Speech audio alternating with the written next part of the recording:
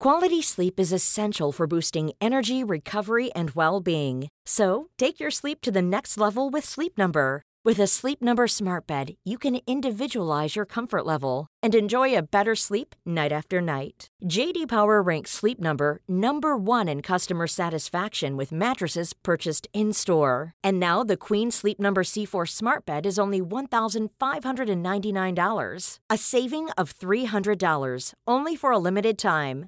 For J.D. Power 2023 award information, visit jdpower.com/awards. Only at Sleep Number stores or sleepnumber.com. Cool fact, a crocodile can't stick out its tongue. Also, you can get health insurance for a month or just under a year in some states. United Healthcare short-term insurance plans, underwritten by Golden Rule Insurance Company, offer flexible, budget-friendly coverage for you. Learn more at uh1.com.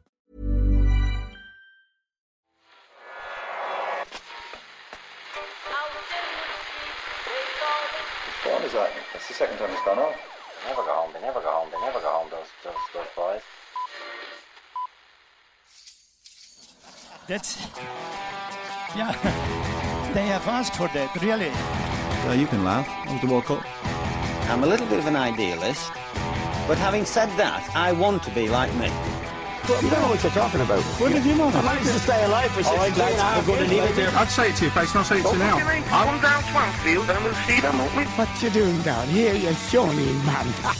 Is there ever such a thing as a cerebral footballer being perhaps just a little too cerebral for his own good? Maybe using that noggin a little too much instead of running around and getting stuck in, getting his hands dirty. Mesut Ozil, Ken and Murph. I'm talking about Mesut Ozil. Hello and welcome to Monday's Irish Times Second Captain's Football Podcast. You may have seen this video going around today of Arsenal's playmaker steadfastly refusing to make any effort at all to close down Manchester City players around the halfway line. It's weird because, I mean, you can look like you're trying without expending barely any energy. I mean, it's quite simple, really. You know, just pick up your feet just a tiny, tiny bit. Like the way when if you're being substituted and the way that you pretend to run off the field when you're actually not running. Yeah, completely, yeah. You could just do that. Or you could just press one player. I mean, as it was, he was standing completely stationary in the middle of, you know, a number of Manchester City players. If he could just run over to one of the Manchester and just stand there beside the Manchester City player, he would effectively be taking that player out of the passing rotation and would be helping his team. But the fact that he wanted to basically stay in the protection of a circle of players, his teammates and also Manchester City players, meant that he was contributing literally nothing. What I love about it is when Yaya Toure gets the ball, because it was being passed sideways a little bit, slightly backwards. Then Yaya Toure gets it and obviously realises, I can just run forward here. This guy doesn't exist. I could actually run directly through him if I wanted to. Yeah. So he advances on Ozil, and it's not even that Ozil, you know, it's not like he's not chasing down players. The implication there is that the ball's being fizzed around and you're having to go after it. The ball was coming towards him, and he still remains virtually stationary. Like I'm not going to meet this thing at halfway at all. Yeah. Maybe it's harsh, you know, to jump on poor old Mesut Ozil. It is very low hanging fruit, though. I mean, it could have happened a different way. Gary Neville maybe could have been talking about something else. You know, he could have been asked about, is he looking forward to the Merseyside derby at that exact moment? And that means he's talking about that for the 10 seconds that everyone's eyes are drawn immediately to Mesut Ozil resolutely not trying. Yeah. But, you know, it's because, like, say, for instance, someone like Nathaniel Clyne, Liverpool right back. How often have you seen him criticised for not being able to put in a decent ball? You know, there's another rubbish cross from Nathaniel Clyne. Almost never, because he's a guy who, in every game, is there. You know, he's up and down the line. He's putting in the efforts. He's always there. You know, Clyne, he's kind of a machine, you know. Quality-wise, maybe not that much. But you totally get forgiven for that. You can't fault the lad for effort. No, you can't. And it's interesting the way in which a player like Ozil, who does produce moments of ridiculous quality, I mean, none more so than against Ludogorets. I mean, his goal against Ludogorets is the goal of the year so far. Maybe. I mean, it could be a Puskas Award-winning goal. It's that good. Nathaniel Klein, let's say, couldn't do it. But when you see a guy just stand there in a game, it's like unforgivable. I think it's because it's the thing that everybody could do. Well, that's the thing. Yeah. Theoretically. Nathaniel Klein can't do it. It's because he's unable to do the things that we're talking about that the most skillful players can do. It's not that he refuses to do it. Whereas Ozil, look at Kevin De Bruyne on the Man City team, a very gifted player. The guy, I'm not saying he's a demon for a tackle or anything. Well, he was being called out for letting Arsenal score their goal. Well, yeah. I could. Possibly not the best example given that, that he switched off yet. But he switched off, Ken. That's different from not trying. He did actually try. He did try to run back, but he just let it go too long. He just had a second of doziness, then realised, oh no, Bellerin is in now. He's in, even though he's still in his own half. He's already in. Like, Yaya Toure is standing next to me. Oh dear, there's not really a lot back there, and he did. It wasn't as though he was walking, or just standing like Ozil. He did try to run, but it was too late. You can't. But I appreciate with De Bruyne. He puts in a lot more. He does seem to he's more be dynamic. A lot more active. He looks a lot more dynamic, probably. Yeah, and in fact, he was a lot more dynamic. He completely dominated the game yesterday. Was by far the best player in the field. A poor result for Arsenal yesterday then, but I'm sure their fans took it in their stride, right? Spineless! Spineless! Where were they in the second half? Spineless! No fucking character! No fucking leadership! Where does that boil down to? It boils down to the fucking manager! He's finished! He's finished! He was a great manager! He's gone! He's gone! He's gone! He has got no... The character and the you do have to admit, Ty, that it's the same similar traits the same old crap. Coming back in a way that we saw last year. We've been playing well, but the past couple games, you've seen a similar traits. True. We are playing well. No. It's true. It's true. It's very disappointing. No agenda. It's very disappointing, but it's still a long way to There go. is no agenda. There is no agenda. It's time to go. All right, there you go. It's time to go now. We got to come on now. That's even hours. That. Oh, yeah, that's about as much as I can take. Arsenal Fan TV. Isn't it Arsenal Fan TV? Thanks to Gary Cafferty, Bernard Coyle, and others for tweeting us. I'm glad that we immediately come into your mind when you hear that rambling nonsense. Oh, the guys will love that, and we do love it because it's stupid. Who couldn't love that? Yeah. I find it hard to. There is. We've spoken before about how it must feel for Arsene Wenger. That sort of Claude from Arsenal Fan TV is, the way that the world has changed over the last few years is he's now like a tribune of the people. He's an influential critic now. Lots and lots of Arsenal fans are familiar with his work, and loads of people will watch that. He'd be one of the main voices, actually, the main analysing Wenger's performance. I'm sure it's something Arsene Wenger doesn't like. I'm sure he'd be much more comfortable just sitting there in that ivory tower with maybe Gary Neville dropping by at a pre-appointed time. Maybe John Cross, sort of the way that things used to be. But instead, there's this roiling mob outside screaming up, time to go, time to go. It's always time to go. But maybe the one thing that you can't deny is that Claude at least has been watching Arsenal for many, many years. He's seen this over and over again, and it sounds like he's getting tired of it. We'll talk Arsenal and Ozil with Jonathan Wilson today, and Rory Smith is going to be on later to chat about his interview in the New York Times with the 40-year-old Francesco Totti, who's still chipping away with Roma. Book news, Simon.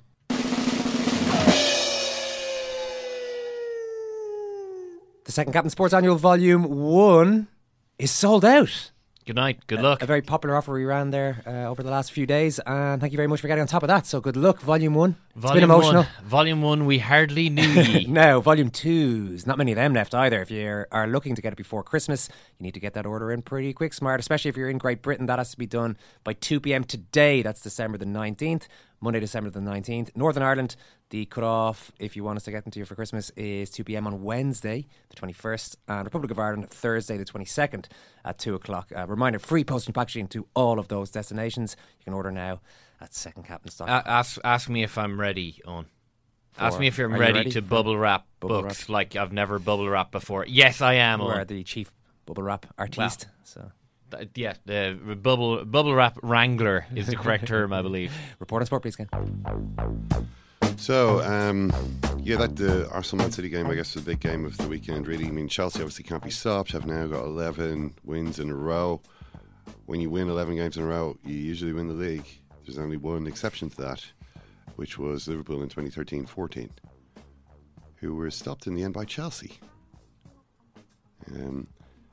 But usually, I saw that table as well, and even the fact that it was between March, it was like February to the start of April or something. Liverpool's 11-match run, that they still managed to not win the league in that year. Yeah, this is probably not the time to go back into that, but Crystal Palace 3-0, all that. Well, it was down to Chelsea, really. The Crystal Palace 3-0 game didn't really matter. I mean, it mattered in a technical sense, but not. Even if they'd won that game, it wouldn't have made any difference. They needed to win the game about 10-0 for it to matter. Chelsea were the ones that did the damage. So unless you believe in sort of karmic retribution, Chelsea are, before the halfway point of the season, already looking very much like the likely champions. Another win kind of showcasing their versatility. This is a team that can boot the ball 40 yards and have their big centre forward headed in. That's also something they can do. They're an all-round kind of a team, and no one has figured them out yet. But two of the, I guess, challenging teams going head-to-head at Manchester City. In a way, I almost enjoyed the build-up to this as much as the game itself. And there was a 20-minute interview between Thierry Henry and Pep Guardiola. Did you see any of it? I didn't. I saw.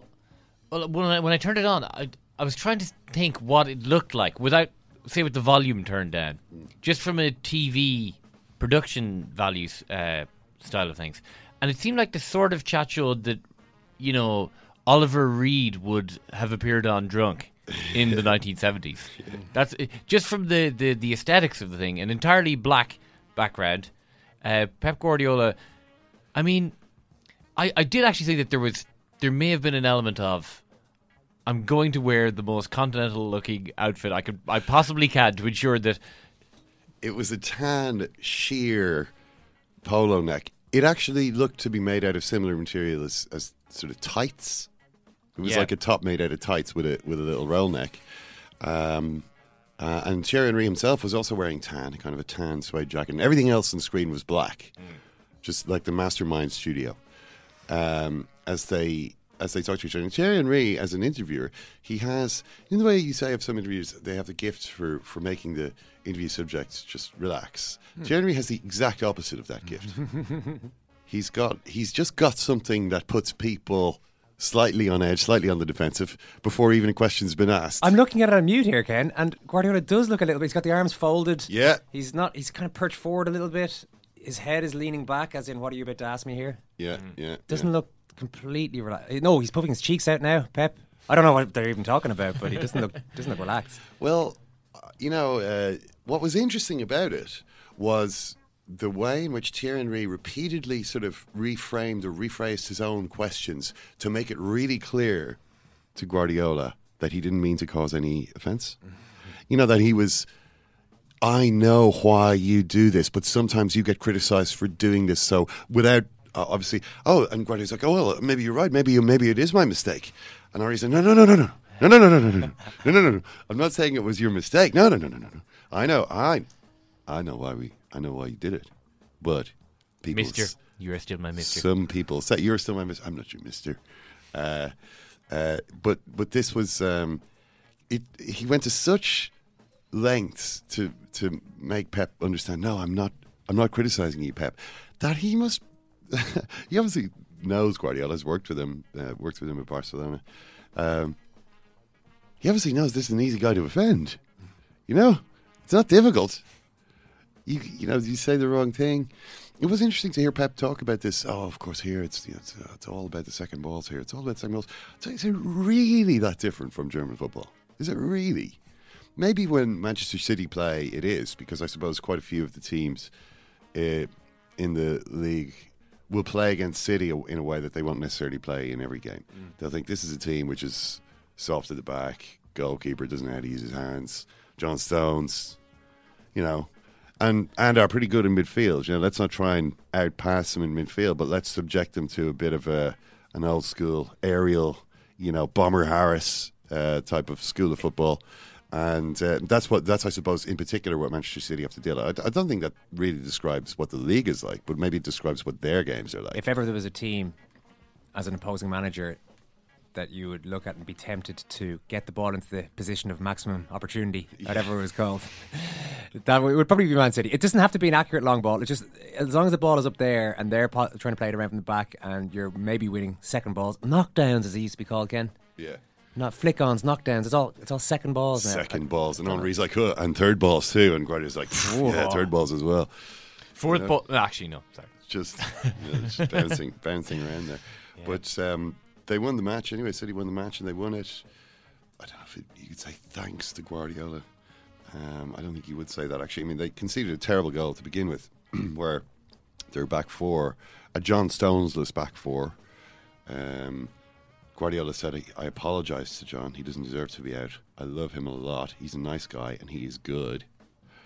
But just wanted to keep the same back four we had against Watford. It was the first time that they'd actually kept the same defence from one game to the next so far this season. But it all went wrong in the first couple of minutes, just when, we mentioned De Bruyne getting caught by Bellerin's run. And then it was like the entire defence was just set up almost diagonally. You said the idea of a back four. I mean, why is it a back four? A back four is like four defenders can cover the distance effectively. That's really why four is generally considered or widely considered to be the best number of defenders, because you get a line of four defenders, you can shut the gaps. You've got like 7 or 8 meters between your players.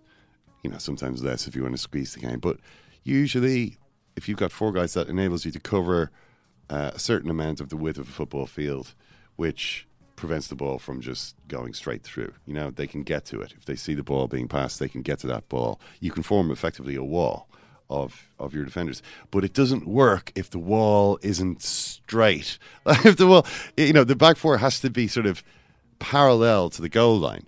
If it's all diagonal, if one end of it is sort of is much further advanced than the other end, and everyone's sort of running and spinning around at the same time, unsure of where everyone is, it doesn't work at all.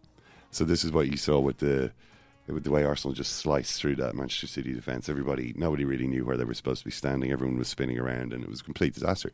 But they got back into it with a kind of a lucky enough equaliser just after the break. Maybe you have to say Guardiola decided to put Sané in the middle after the break, and he scored immediately playing in that position. But I actually think Sterling, I was looking at the game, I was thinking, I can't believe Sterling is still on the field. What is he? He's done nothing here. And then he actually won them the game. I almost thought with Sterling that he was having such trouble linking up with anybody. He was kind of trying to play as a centre forward in the first half. Didn't really know what to do, where to run, how to give the team shape, how to give the team any structure. Just wandering around ineffectually. I was kind of surprised he was still playing, but in the second half when he got the ball in that position, because there was no one around him, it just made up his mind. Okay, I'm just going to go for this. I don't have to worry about who to combine with here. I'm just going to try and beat the defender and shoot and see how that goes. And yeah, it kind of it obviously worked out well. I see Wenger didn't exactly take the defeat too well. Well, he was just talking about, he came out with a strange metaphor. He said, as it is well known, the referees are protected very well, like the lions in the zoo. I don't know where that comes from. Is he? It's such a weird metaphor. The referees are like lions in the zoo. In what sense are they like lions in the zoo? Are they protected? Is this a Harambe thing that Wenger's going for? Is it a Daniel in the Lion's Den thing that came out garbled? I'm not sure. But one thing or the other. I mean, he said the 2 goals are offside, and I would actually say neither goal was offside. Sané was level. I mean, the rule is that the defender's foot can keep you level, and I think he was level. And then the second goal, David Silva is running into an offside position. He is offside when Sterling kicks the ball, but he's not in the way. So, sort of in the way of the goalkeeper? No, I don't think so. I mean, he's not enough in the way to actually. No, in fairness, I don't think so. I mean, you've seen how many of those types of goals. I mean, that goal definitely would have been 100% illegal before the changes in the offside rule. But now that the changes have been made, which have been the case for 10 or 11 years, this is the kind of goal that you see all the time. I mean, occasionally a referee will say, "Oh, I think Silva was interfering," but it's reasonable at least to say that he wasn't. So you can't really complain about that. Guardiola, we were saying that he was congratulating everybody recently. Congratulations Leicester, congratulations Chelsea. This time it was the fans, the Manchester City fans, for staying till the end of the game. He didn't quite accompany this with sarcastic applause, but he did say, "I'm really happy the fans staying to the end. Normally in recent games, with 10 minutes left, they disappear." So that's Guardiola's approach to. Jurgen Klopp was doing the same thing with the Liverpool fans. What's going on here? But Jurgen Klopp does it by kind of walking up to the fans with an aggressive look in his face and his jaw clenched and shouting at them and waving his arms and swearing at them so that they're shamed into supporting the team. He did mention it after one of the matches when they left, or there was people leaving early. He said in his press conference, "Why are people leaving early? We actually need people to stay here and support the team, particularly if we're not winning." Guardiola's approach is a little bit more passive-aggressive. I'm really delighted people could stay this time because normally they don't. You might need to be a little careful, Pep. He's had a few pops at the crowd. I think he'll probably get away with it. Danny Taylor's been writing about the moves to China. Well, yeah, he was writing about the Oscar to China situation. It was quite he kind of took a fairly poor view of it, I'd say. I'm not sure, really. I mean, it just seems to me these are professional footballers. They play for money, If you've got the opportunity to do this, he did have the information that Yaya Toure turned down a move to China, which I'm sure that Manchester City would have loved for him to take. But Yaya Toure wasn't interested in £350,000 a week, which I guess only a man who's been making nearly that much for the last 7 years really would be in the sort of position to turn down that kind of money. Otherwise, it seems to me, players are going to go where the money is. That's why so many of them are in England. It's not because they like England. It's not because they think, wow, this is the home of football. It's because it's got the highest wages. That's the only reason. So if that changes, if it became the fact that in the Chinese league you could get that's where the highest wages were, inevitably that will also become a huge concentration of talent. I mean, Oscar will just be one of the first to go there. I mean, the questions are whether clearly the league would not be financially sustainable under its own steam, paying that kind of money to players. I mean, it can't really realistically be. Although who knows, with the sponsorship situation, how that actually works. In a market the size of China, how much could sponsorship be worth? What the backing is from sort of local companies and industrialists. I mean, that seems to be where the money comes from in the league. Wealthy individuals and wealthy corporations who back the teams. How solid their commitment is, how long-lasting. Those are all things that nobody really knows. But the idea of players actually going there, the ideas of playing players, I find it very difficult to criticise these guys. They're only doing what every foreign player in England is doing. It's probably more surprising in some ways, though, that Toure didn't go, given that he is at the end of his career. Oscar, the point has been made repeatedly that he's giving up playing in one of the top leagues, playing top-level football now for possibly the rest of his career, or at least a good chunk of his prime years. Well, yeah, Toure is rich enough that he can afford to look at other issues. The figures aren't as eye-watering when your eyes have already been watered over the last few years through your weekly bank statement. Yeah, maybe Toure evidently felt that he still had a point to prove. I mean, he's always felt as though he didn't get enough credit for what he's done. And he probably is right. He's never been. I don't think Yaya Toure's ever been Player of the Year in England, has he? No, I don't think so. No, but he has arguably been. He's certainly been one of the best players in the Premier League over this long period of time, with one of the biggest teams. And maybe he felt that this wasn't really the way to leave Manchester City, sort of discarded by Guardiola. I mean, the way that things have gone, he's kind of forced his way back into the team. He's now kind of a key player for Manchester City again. that obviously meant a lot to him to be able to prove that. All right, that's it for Kennedy's Report on Sport. Whose phone is that? That's the second time it's gone off. Westport gas station? No, Castlebar gas station. No, you're on to Westport gas station. No, this is Castlebar here, Castlebar gas station. This is Lebanon. Why is Lebanon apparently voiced by Apple? I've been working hard day and night, and now things have changed. Yeah, I was invited to purchase some property in Portugal. Well, I didn't ring. I picked up the phone. It rang here. And I picked up the phone because it rang here. Jesus Christ. I want you to walk with me. I actually can't afford even anything that you're selling. I'm just not on the market. Home is waiting. Well, best of luck with it. No, that's fine. Talk to me. All right, goodbye. Bye. Yeah, I think I do like Ken Early's work. He writes fluently and thinks cogently, but I think he's wrong.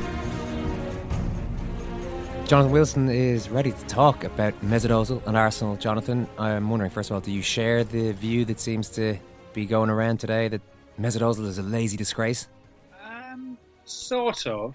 I mean, yeah, they're two pretty pejorative words for things that I think are probably true, which are that he's sort of a slightly old-fashioned type of player, that he's not a sort of flaneur of a number 10 who just sort of wanders around like an Argentinian enganche. Yeah, tackling, marking, that's not his game, and that's not really a surprise. I mean, yeah, you can criticise him for it, but I don't really think you can be surprised by it. Doesn't he have to at least make it look as though he's trying to tackle?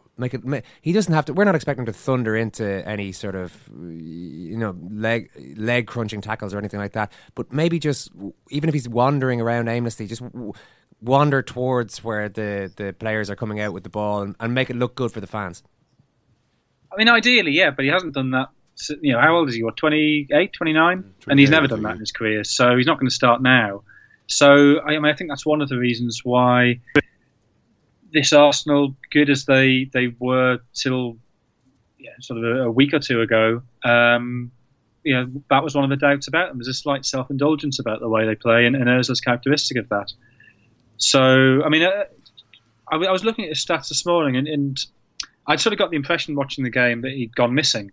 And actually, he played more passes. Oh, yeah, so he had more touches than any other Arsenal player apart from Monreal. And his pass completion rate was better than any other Arsenal starting player apart from Gabriel. So, in terms of the things he does, i.e., pass the ball, it was a reasonable game for him. But as you say, the problem is he just, something in his body language as well. He just looks so detached when the game is going against him. But I mean, I think that was partly inherent in the way Arsenal played. That it was an attempt to sit off to catch City on the break the way they had done 2 years ago. And in the first half, that did work. And then when City came at them more in the second half, they had no answer. And I think they paid for the lack of edge in the first half. They probably should have been 2 or 3 up by half time, given how poor City were in the first half. Didn't really have the urgency to take advantage, and then didn't have the wherewithal to stem the tide when City came back at them. I wonder though with Ozil whether he's actually good enough for a club of Arsenal's size, because Arsene Wenger has been speaking recently about how we've kind of arrived now as in the very top echelon of clubs around the world. That's what this stadium has always been about. We now have the resources to attract and to keep any player. And yet, it also reminds me of the sort of player that Arsenal used to have to sign when they were struggling financially. I mean, it was never really, they never made much of it at the time. I mean, Wenger's policy was not really to talk much about it, but it does seem as though there were constraints there, which meant that whenever Arsenal signed a player, they were never really, buying from the very top group of players. There was always something missing from their player. Either the player was 18, or the player, there was some reason why the player wasn't being signed by Manchester United or Real Madrid or the kind of clubs Arsenal now see themselves as competing for. Ozil seems like one of those players. Lovely player, beautiful vision, incredible technique, and goes missing in difficult games. Reliably disappears in difficult games. It's not really good enough. Yeah, I think that's all fair. I mean, I'm not sure whether it's about him not being good enough. It's just he's a type of player whose style doesn't really exist at that very, very highest niche of the game. I mean, I wonder, could he get away with it in another league? Maybe, but you still think he'd get found out in. I mean, you know, if you think of how Jose Mourinho used him when he was at Real Madrid, that every time he got to a big game, stick him out on the left. Like, don't make him do any defensive work in the middle. You know, don't rely on him to close down, you know, Sergio Busquets or whoever. You know, he can probably sort of, just by standing out in the wing, he can affect the fullback's thinking because the fullback doesn't want to have him behind him. But you wouldn't trust him to do the tracking job you need to do against a Busquets or whoever.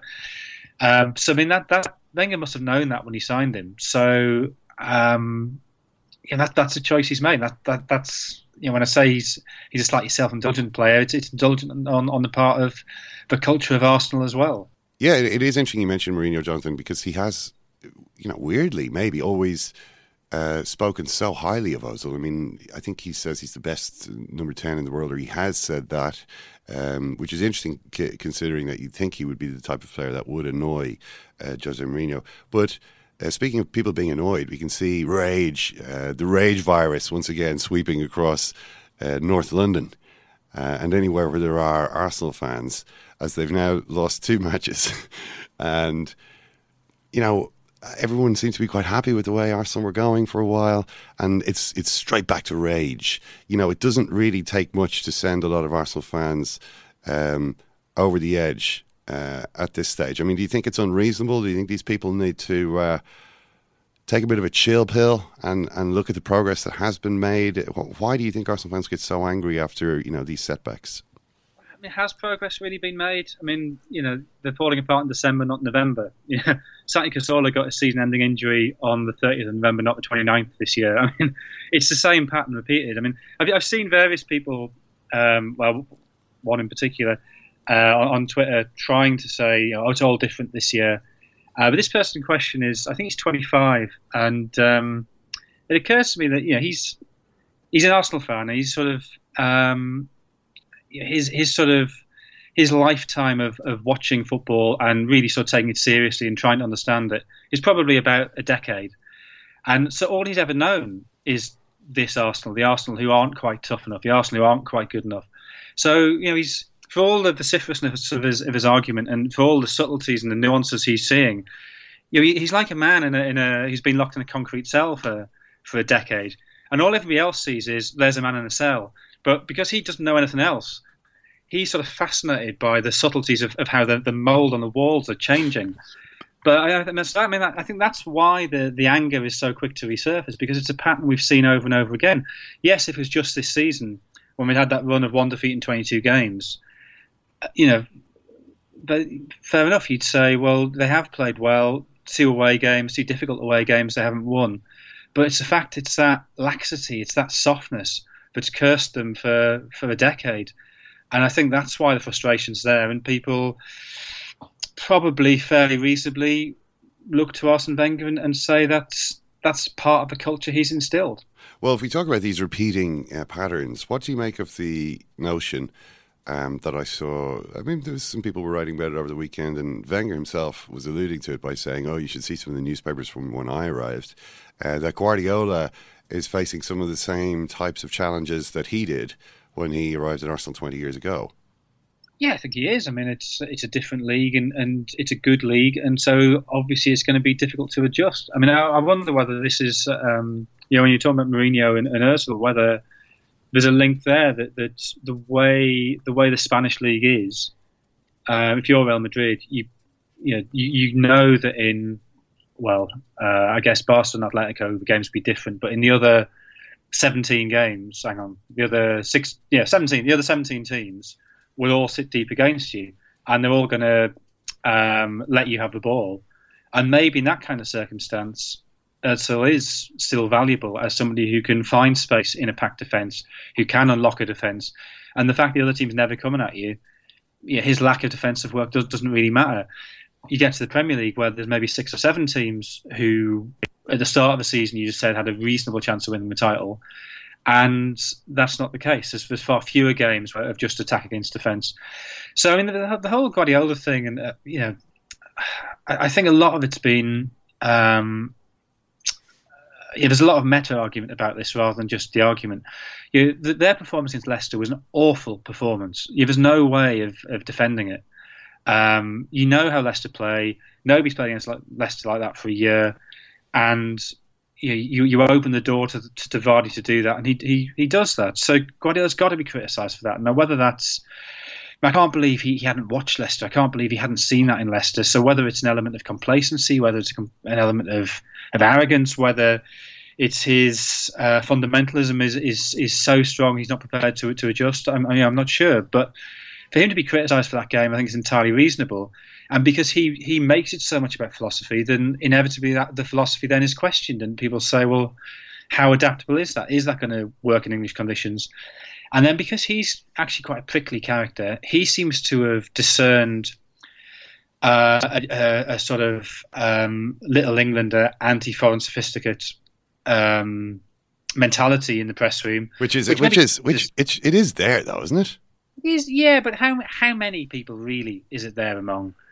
I would say a pretty small percentage. Then there's another percentage who see this as low-hanging fruit. It's easy copy. It's good knockabout stuff. Here's this genius. He's not doing very well. That's not necessarily xenophobic. It's just sort of the nature of a journalistic game, for better or for worse. But it's just the way it is. And then I think there's quite a lot of people, I'd say the majority of people, who are quite excited to have this great manager, a manager who's won 6 league titles in his 7 seasons of management, a man who's redefining what the game is. And they actually quite like slightly better answers to what's going on, both when things are going well and when they're not. I think it's a problem you find with quite a few managers, that there's a sort of, you never ask me about tactics. And then you ask a question about tactics and you never get an answer. Mm-hmm. And the explanation seems to be, you wouldn't understand. Well, how is that gap ever going to be bridged if there isn't some trickle down of information from the top? So I think there's been a bit of unhelpfulness from both sides. And I don't think it will, but there is a slight danger that it sort of spins out of control, and Guardiola finds himself, or believes himself, to be utterly besieged. All right. Jonathan, brilliant stuff as always. Thanks a mil. Cheers, thanks. He's just a crying big baby. But you cannot call a player a baby. Coach!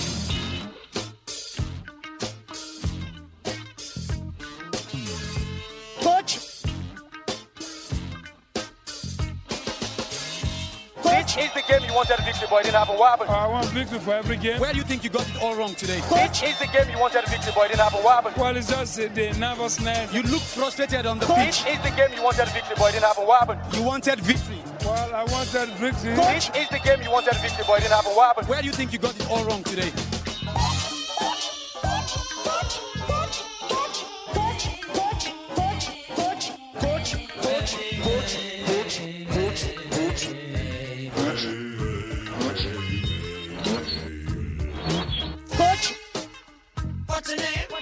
We won against them in the Premiership, and we never said they are baby. He's just a crying big baby, and you cannot call a player a baby. What do you make of the Wenger-Pep comparison? Are you convinced by it? I don't think there is really a comparison there, because when the big difference is that when Arsene Wenger arrived in 1996, he was virtually unknown in England. It was like, had a weird name. What? Arsene Wenger? What is this? It's like it's not. It doesn't immediately seem like a name. I mean, I'm trying to. Collymore. Yeah. You've got to think in 1996 terms. We're not talking about today's football, today's culture. It was a much less interconnected culture. Arsene Wenger was a famous coach in France. He had won titles, he had won cups. But he was not known at all in English football. It was who is this guy? Arsene who was literally the headline. That's completely different from Guardiola. Guardiola arrives as a world-famous, world-renowned, probably regarded as the best coach in the world by, I don't know if necessarily what people would say in England. Is he the best? Definitely one of the best, though. A huge reputation. His problem is actually having to live up to the reputation. Whereas Wenger's was, he had no reputation. Nobody, and he wore glasses. which at the time was considered really suspect. You know, it was just not a thing that football men did. And, you know, there was various other issues. But I see them as very different situations. I mean, they are both... Wenger was arriving to a league that was still very, very British. He was kind of the first to show another way. Guardiola is arriving to a completely different, much more internationalised, much more globalised league. Again, he's kind of against the core ethos of English football. But what that is anymore, no one's even really sure. Do you guys remember when Steve Staunton knocked in a free kick or corner kick, I should say, direct into the back of the Northern Irish net? I do. Lansdowne Road. That was 31st of March 1993. Long time ago. Yeah. You would agree. Believe it or not, 3 days before that game, a teenager had begun his professional career, making his debut for Roma in a 2-0 win against Brescia. More than 23 years later, Francesco Totti is in his 40s. He was playing professional football before that memory from a dim and distant past. He's still playing now for his boyhood club, and he's the subject of a really good piece in the New York Times by Rory Smith. Rory, good to chat to you on the show again. Always a pleasure. How did you find Francesco Totti? Did you manage to unlock the secret to his eternal footballing youth? Not really. No, I'm not a particularly good journalist. He's got a reputation, Totti, for kind of being a bit dim, basically, in Italy. I didn't find that at all. I thought he was quite kind of pensive and willing to, at least, he clearly doesn't particularly enjoy the process of being interviewed in terrible Italian, but he seemed quite kind of engaged in the idea of kind of the two things I wanted to talk to him about, I guess, were kind of what Rome means to him and kind of his view on how football's changed, which was what I was really interested in, because I don't think there's anybody else in the world who'd have that, who'd have the perspective he has of having played for 24 years at the top level, and he must have seen it change so much, and he was kind of willing to think about those questions that I guess might seem a bit esoteric to him. So no, I thought it was quite nice. I enjoyed it very much. I was a little bit. Fangirled a little bit, basically, because it is Francesco Totti, and after a while you sort of think, Jesus Christ, that's Francesco Totti. But no, I liked him. What were his views? What was your key takeaway with regards to the second question there, how football has changed since 1993 when he started playing? Well, basically he said that it's now about running around, and it didn't used to be. And I think that's probably quite a curiously Italian way of looking at things, because Serie A, obviously, like, he came into Serie A when it was the best in the world by a long, long way, and there was kind of no league that could compete with it. And it's now been overtaken by England and Germany, particularly. Obviously, Spain's more advanced than Italy in terms of the quality of its league. But I think he said that he enjoys Spanish football much more than he enjoys English or German football. And I think he feels it's sad that everything's kind of been... The technicians and the players of imagination have all been kind of found out a little bit. They've been sort of bulldozed out of the way, I guess, by athletes and by muscle and by speed. And I think he finds that quite sad. And I think that's probably in one part that's probably quite a selfish viewpoint, because obviously he's a technical player. He's never been a sprinter, but at the same time, I think it's maybe something that would speak to quite a lot of us, that there is a feeling when you watch football now that increasingly it is more about stamina and speed and energy than it's decided by those things as much as it's decided by ability, to an extent, I think. And that's not necessarily how all of us enjoy seeing the game played. So, I mean, I wonder if Totti was to come along today, would he make anything like the same kind of impact, or would he be regarded as, maybe in the way that Mesut Ozil is? Mesut Ozil is a player who has got great ability, but one of the sensations on the internet today is Mesut Ozil standing on the field watching Manchester City pass the ball around and not really doing anything, which is maybe a behaviour or on-field behaviour from him, which simply would not have been exposed 20 years ago. It just would have been normal. That's just what the creative player in the team does when the other team has the ball. Well, yeah, exactly. And I think that you have to... I was at City yesterday, and you did think, well, Ozil he was a passenger, and he was basically an observer to the game. And there was a point, I think, when Oxlade-Chamberlain came on, I was a bit surprised that Wenger didn't take Ozil off, because it was obvious by that stage it wasn't a game for Ozil, and leaving him on in those situations, I guess the logic is that you're leaving him on because he might produce an incredible pass, he might do something magical. But it was obvious, even from the stands, that he wasn't going to do that because Arsenal didn't have the ball. And they were being passed around by City, and Ozil is not a player to sort of do that shuttling between players as they pass it around you. I think that you can, with players like that particularly, they're always dependent on context, and we think quite a lot about where players are born in terms of whether they're indulged or whether they're encouraged. So could English football ever produce a player like Totti? Maybe not, because it would encourage him to be something else. Could German football, again, Ozil's not a bad parallel, but maybe not anymore, because it is much more kind of intense. It's about running, it's about intensity, all that stuff. Italy in the 90s were still producing players like that, because obviously you still had Baggio going when Totti started. There was Del Piero, those trequartiste, the number 10s were still kind of fashionable. Would Italian football produce a Totti now? I'm not certain. And also it's in terms of era as well. So yeah, as you say, that's a really good question. Could modern football produce a player like that? Not as pure a number 10 as Totti is. I think the number 10s that we're getting now are a little bit more athletic, a little bit more able to be kind of corralled into a team, a little bit more willing to sacrifice themselves, their own kind of magic for a greater collective good.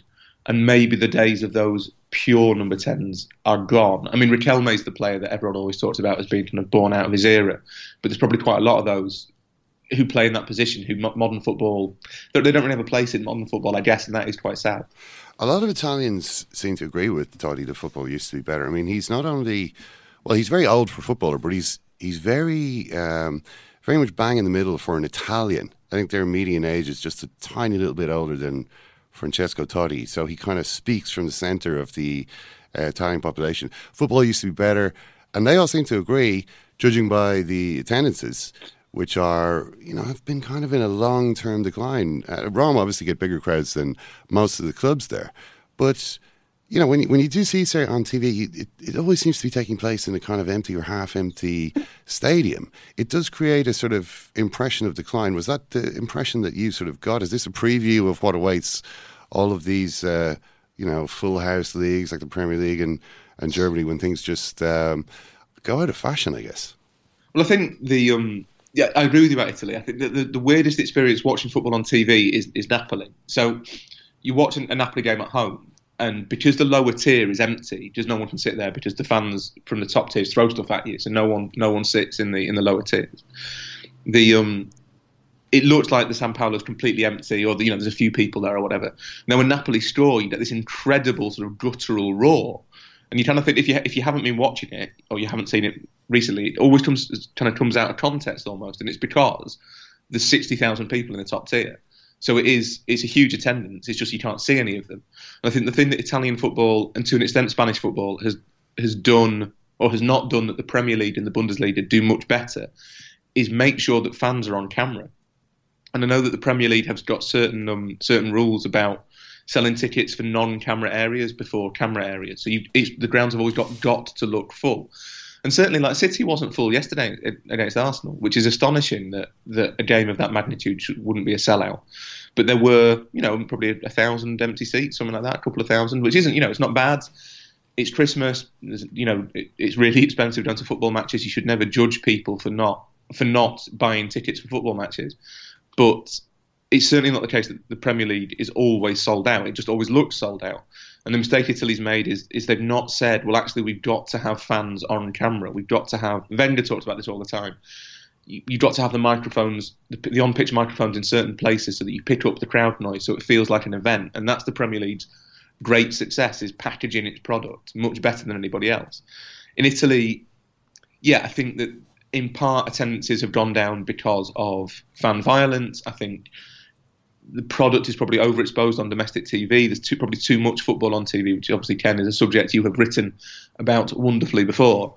There's probably too much football on TV. In Italy, I think you can watch every game at home, which doesn't encourage you to go to the stadium. There's economic issues. There's the problem that there'll be a lot of fans who know that what they're watching in Serie A now is not as good as what they could watch 10 years ago. Juventus's dominance probably isn't healthy for other clubs. There's all these things that kind of go into attendances dropping off. But the main thing is that I think attendances aren't bad in Italy. It's just they look much worse than they are, if you see what I mean. Yeah, absolutely. Just on the longevity that he's had. I mean, he's 40 years of age now, still going. This tends to be seen as a badge of honour, and sometimes when the people are comparing players, it's essentially trying to put the players in the pantheon of great footballers. It'll be said, well, that he lasted a certain amount. Ryan Giggs is obviously the prime example, a guy who won the PFA Player of the Year award in 2009, I think, when he was about 15 years past his best, or at least 10 years past his best, to be a little less facetious about it. How much credit do you give Totti for remaining on, and is he still burnishing his legend, or in the last few years is there any thought that maybe he's going on a little, you don't necessarily need to play until you're 40 odd, you've kind of proven yourself by now, Francesco? So that's a really interesting subject, and funnily enough, I had a couple of heartfelt messages from a Roma fan about how terrible I was as a journalist, that I'd not kind of got into the issue of whether he maybe should have retired and whether he's holding Roma back, which I think is a genuine kind of complaint. I spoke to quite a few fans in Rome in a couple of days there and asked them that question, because obviously the Gerrard thing is the best parallel, I guess, which is there was a point in maybe 2014, 2015 when you looked at Liverpool and thought, okay, do you know what? It's maybe better, as hard as it would be, it's maybe better for the club as a whole if Gerrard retires or leaves, because they need to start building for a life without him. They can't turn to him anymore. He's no longer good enough to deliver them when they need. And yet, that as long as he's present, they will always look to him to deliver them. And I guess there's a similar thing with Totti. And I asked people that question, do you feel as though maybe it's time for him to go now? And every single one of them said, nope, he can stay for as long as he likes. And I said to this discontented Roma fan that I'd asked people, and I don't think she particularly accepted that as a line of argument, but never mind. I think there is a problem when players hang around for too long. Totti, in the last year or so, has kind of seemingly started to accept that maybe he doesn't need to start games. He was kind of playing for an hour and then coming off, and now that's switched, that he tends to come on for the last half hour. But you watch him play and he can still pick a pass, he can still beat players, he's still got ideas, he still contributes. So I don't think he's not trundling around ruining his legacy. But there does come a point where having a player that big, it's the yin and yang of football, I guess, that having a player that big becomes a problem for a team, because when you can't ask him to retire. Roma can't go to Totti and say, look, Francesco, thanks for these 24 years, but we're sick of you now, go away. But at the same time, the player isn't always the best judge of when he should call it a day. And I think that is a really difficult situation, and it's the payoff that you get. You benefit from these players for incredible amounts of time, and at some point they become difficult, and that's kind of the balance in life that you get, I guess, that there's the positives, and then at the end there is a negative. But there's certainly, from the point of view of the fans, there doesn't seem to be, or none that I could detect, a groundswell of opinion that he should retire, that he is a problem. Whether that maybe is, I don't know, whether that's heart rather than head talking, whether it's something you say to a journalist but don't necessarily feel inside, whether just, as Ken knows, that you produce a notepad and people say what they think they ought to say rather than what they actually feel sometimes.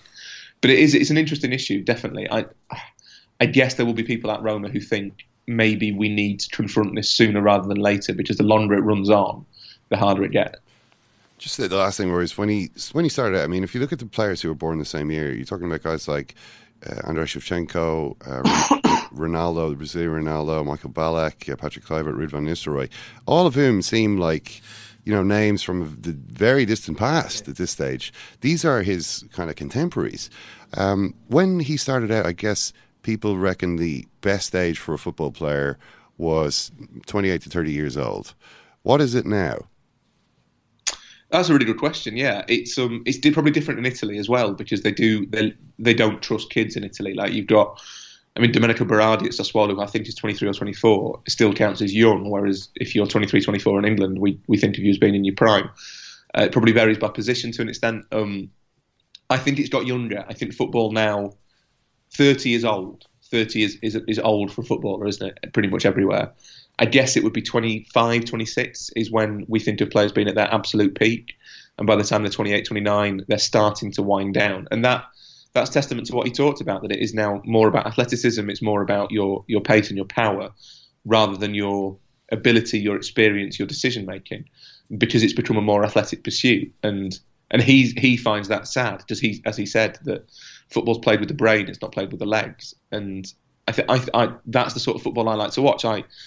I go to a lot of Premier League games and see people running around a lot and everyone getting very excited and people say, what a great game this is. I was at Everton-Arsenal. It was loads of people ran around at Everton-Arsenal. They couldn't stop running around.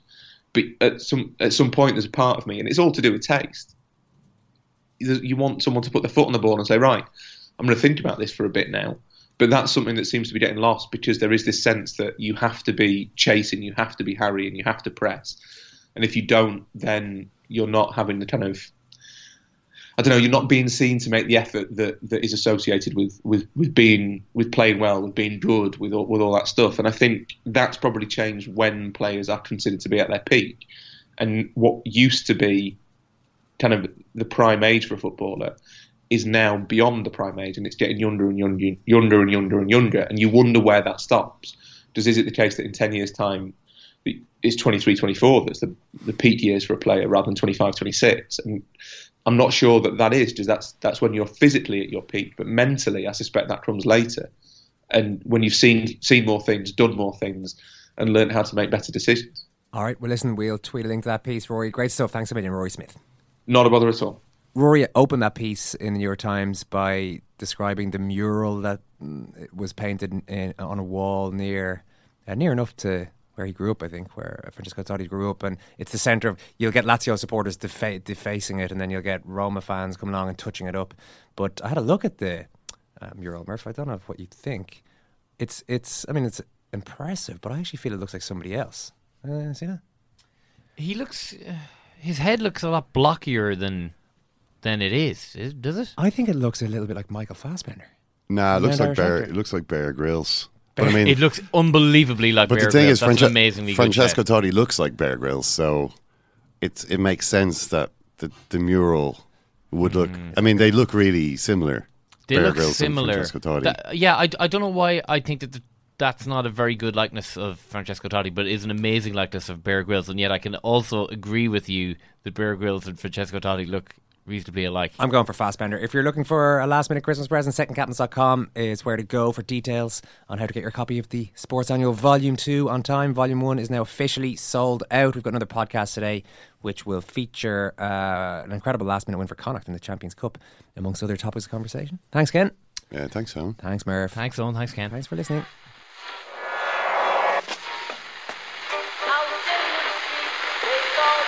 What is that? That's the second time it's gone off. They never go home, those boys.